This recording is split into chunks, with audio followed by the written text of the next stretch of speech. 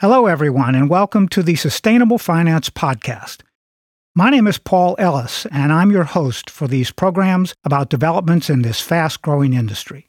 ScopeFour Capital is an investment management firm focused solely on climate solutions in the public equity markets. Founder and CEO Heather Beatty is committed to climate solution investment and the great reimagination of economic growth by directing capital towards drawdown, when levels of greenhouse gases in the atmosphere stop climbing and start to steadily decline, thereby stopping human-induced climate change. ScopeFour provides investors with a roadmap to net zero and creates an opportunity to invest in the economic transition to decarbonization. Heather also co-founded Women in Institutional Investments Network, a Los Angeles-based 501c3, as part of her dedication to the advancement of diversity, equity, and inclusion in sustainable investment. Hello, Heather, and welcome to the Sustainable Finance Podcast. Thanks for having me, Paul. I really appreciate it. Yes, I'm very excited about the opportunity to record whatever you want to tell us about your firm today, by the way. And we're going to jump right into those questions because we've got a lot of ground to cover. The first thing that I would like to ask you is, what's the attraction for you to investing solely in climate solutions in the public markets? Yeah, that's a good question. A lot of people ask us that, and I think the answer is twofold. So the first piece is, why climate solutions? And we think that the investment in climate solutions specifically is a multi-decade secular trend that isn't going anywhere. Okay. So regardless kind of what's going on in any one year or country, obviously climate change isn't going anywhere. And we're going to need to address it, not just from an adaptation standpoint, but also we're going to need to focus on the solution because the problem itself is going to continue to compound if we don't address it. And so we're focused very much on the solution. And then just in terms of allocating capital to public equity markets, we think that that does need to be specialized and there needs to be some thoughtfulness around that. And so, as you know, a lot of capital has gone into private markets, mega cap companies. And so we think that the sweet spot from an investment opportunity is somewhere in between that. All right. So let's tell our followers what inspired you, in addition to what you've already said, to launch ScopeFour Capital. I view myself as an investor, obviously now an owner of a company, and I'm also a mom. And as a personal investor in both private and public market strategies and climate solutions, as I began to really invest across what I call the climate continuum, I had a really hard time finding specifically public market strategies that I think were interesting and focused on alpha. If you just sort of think about a lot of conversations that I know you've been having in ESG, oftentimes public market strategies are just focused on low carbon or companies that are transitioning to a lower carbon set of scopes for their own company. Mm-hmm. And so that really prompted me to want to launch a company that was really focused on mitigation and not just kind of investing in Apple or Microsoft, because at the end of the day, their business model doesn't really reflect a scaling of climate solutions. Right. So that's one piece that inspired me. The second piece is I read Project Drawdown and had the pleasure of developing a relationship with Jonathan Foley, who's their executive director. Are you familiar with Project Drawdown?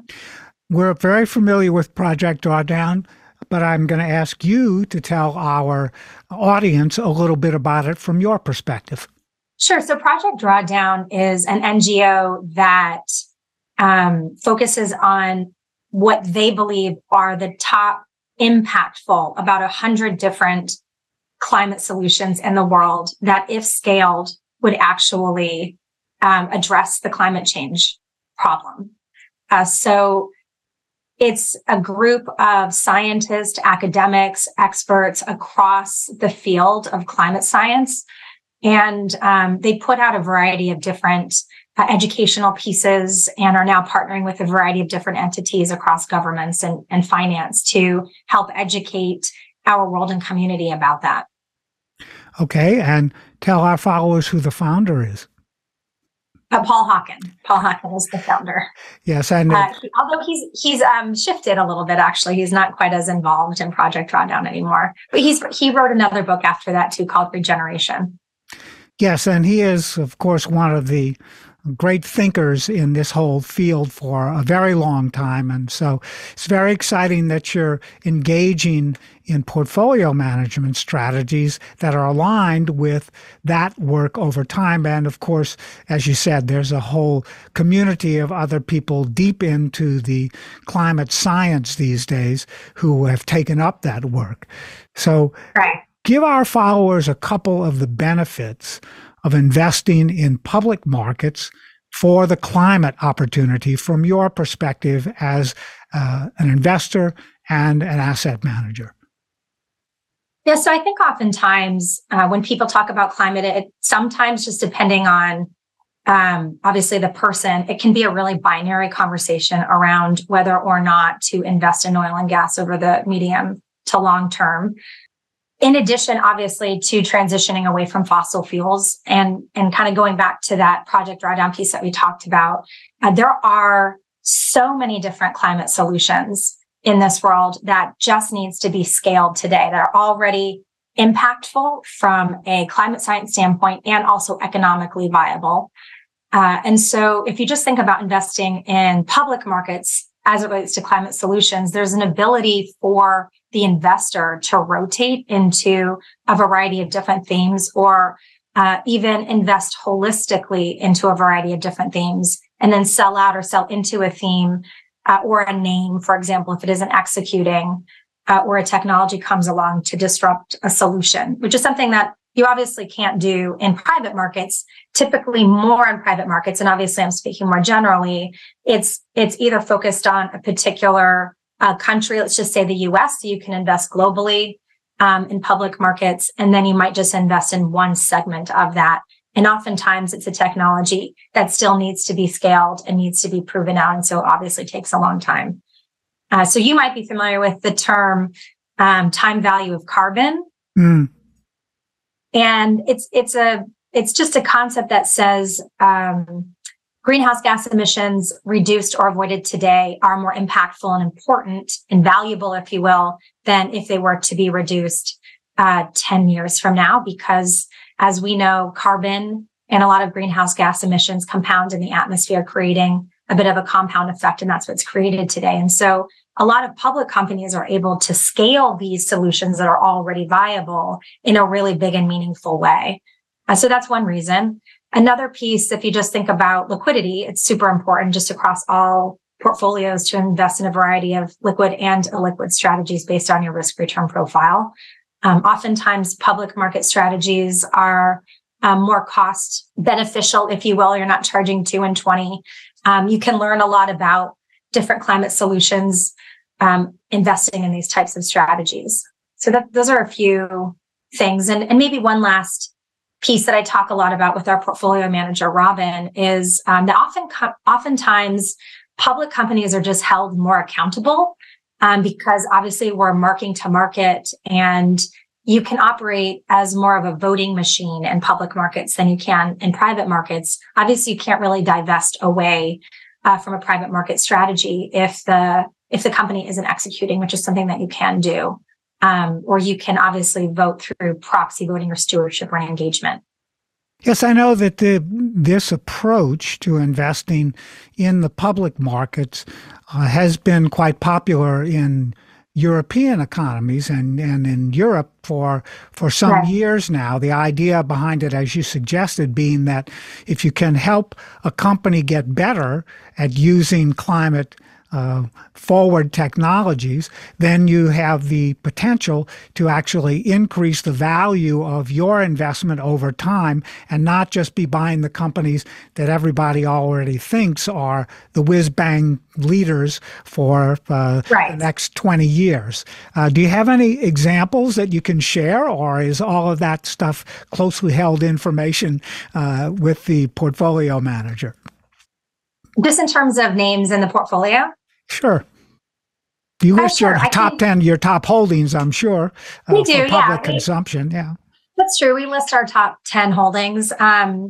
So an example that I like to provide is we've actually been pretty overweight Japan this year, and actually now we're trimming quite a few of our Japanese companies because we're finding European companies and some U.S. companies that have really been beat down a little bit more interesting. But we have owned for the entirety of our portfolio a company called Hitachi, for example, which a lot of people are very familiar with, but think of as more of an industrial company. What a lot of people don't realize, and this is where we think the opportunity is that they have a huge multi-billion-dollar R&D portfolio dedicated to climate solutions. And so that R&D portfolio we think is very undervalued.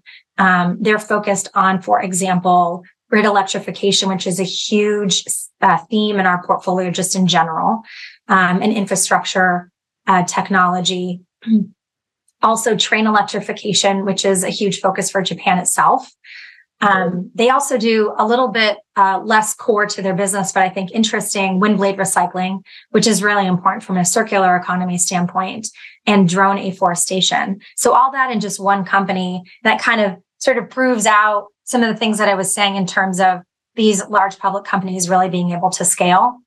So that's one example of a set of climate solutions within a large company that we think is undervalued. And then another example might be Generac, which is a little bit more of an adaptation story. But if you just think about, they are leaders in the generator space. And so US households, only 5% actually own a generator, and there are going to be increased blackouts year over year for the foreseeable future as a result of our grid kind of failing us and all the variable energy coming into that. And so if you just think about that from a profitability standpoint, if that number just went from 5 to 6%, that would dramatically improve Generac, their stock price and profitability overall.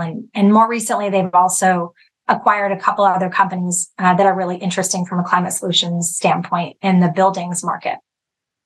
So that's a very interesting perspective as sort of what I would call a transition market play within a portfolio, where the expectation is that the future climate issues that we're all going to be going through are actually investment opportunities for companies like this.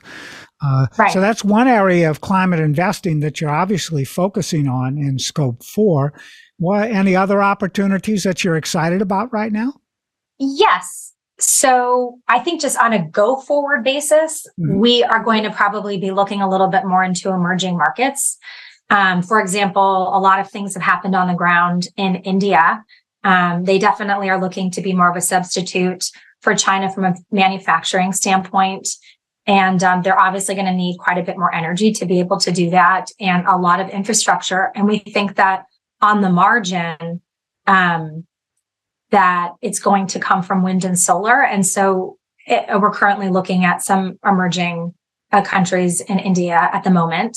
From a China standpoint, we've actually lowered a lot of our exposure to China just from a governance standpoint, some of the issues that they've experienced.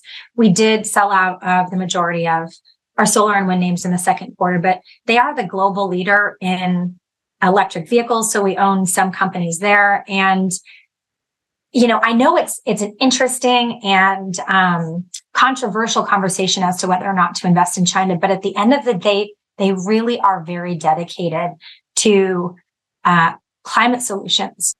There are a lot of investors today that are focusing on the energy transition, as you've already mentioned, through the private markets. And That seems like a good strategy when you're looking for long-term, high-growth investments. What segments of climate should be allocated to the public markets from your perspective, and why would investors do that?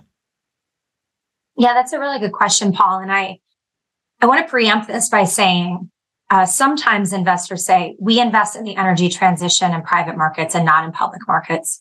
And to me, it's not a competition. I don't think it's a competition. It's actually kind of a hand in hand, and it's all part of the life cycle of companies, right?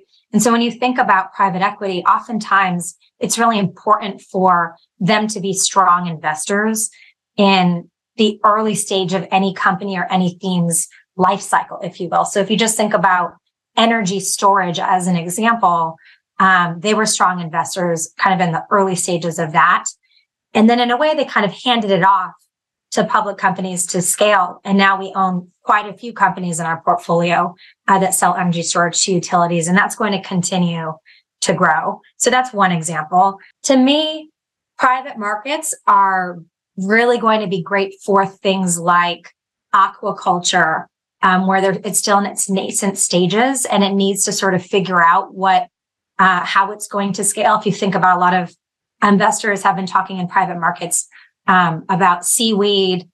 Another area would be just nature-based solutions in general, as we are, I think, as an investment community, trying to figure out how to price externalities, if you will, in nature-based solutions. I think the private markets are going to really have a hand in that. And then areas like regenerative farming, private markets, maybe the private credit piece. And then sort of on the flip side, climate solutions, it needs to be anything that can scale. And that's what we talked about a lot so far today is we already have the solutions that we need. We technically don't need any additional technologies.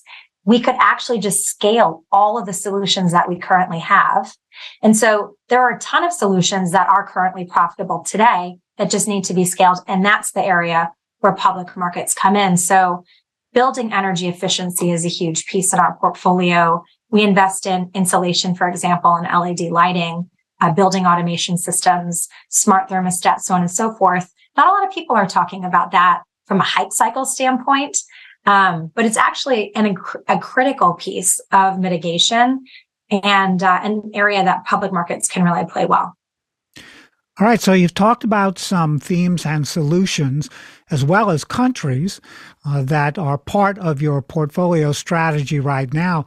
What are you anticipating adding to in the portfolio going forward? So we have historically been underweight Europe, underweight solar, and underweight wind, actually, until just recently. So we're taking advantage of the market drawdown in solar and wind. So if you think about solar, there are two different ways to play solar.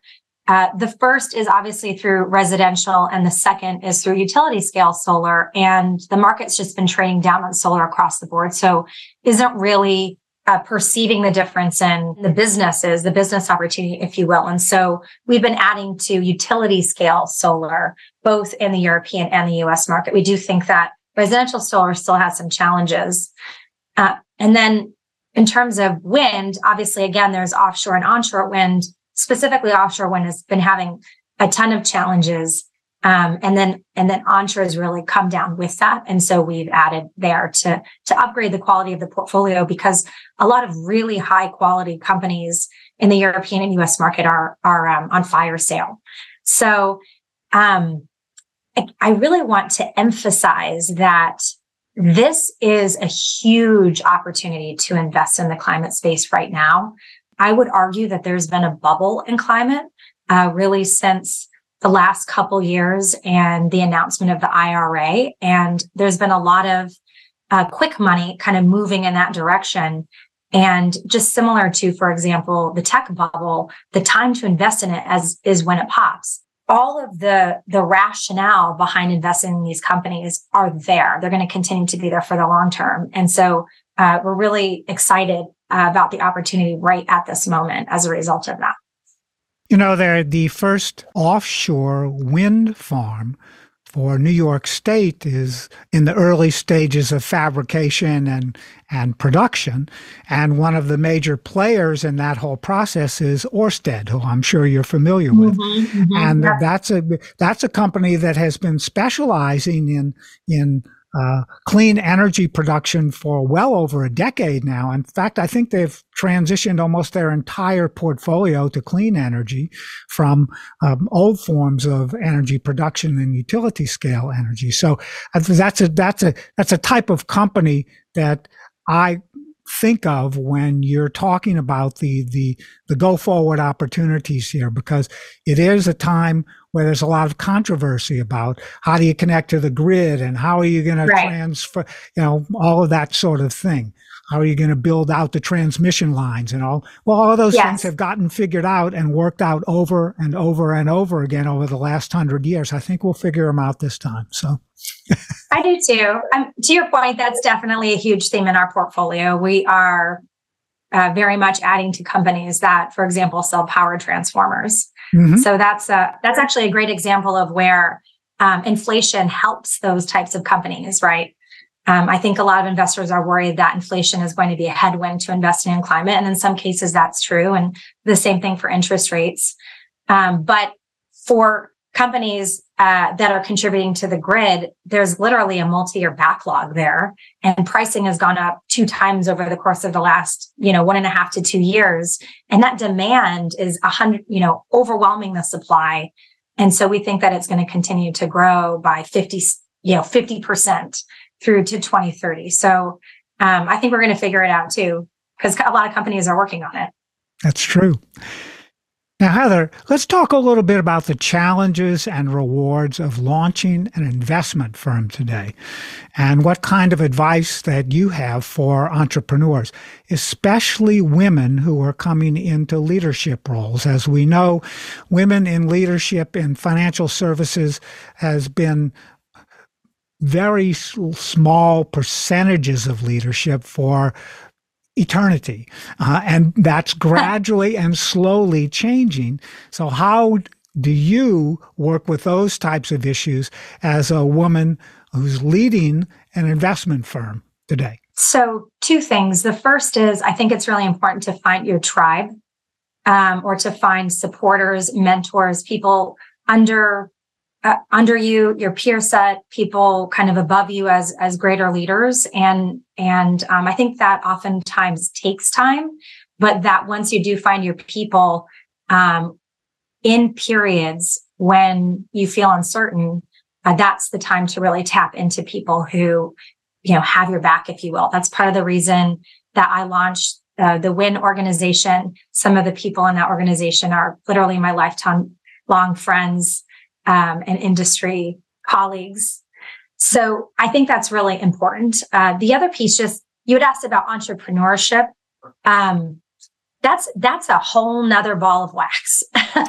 So I think it's critical for women to launch firms in the investment space as another part of having a seat at the table. And I'm sure that you know the statistics around assets that are allocated to women and minority-owned firms in the investment world is only 1% to 2%. And it's even lower in the VC world.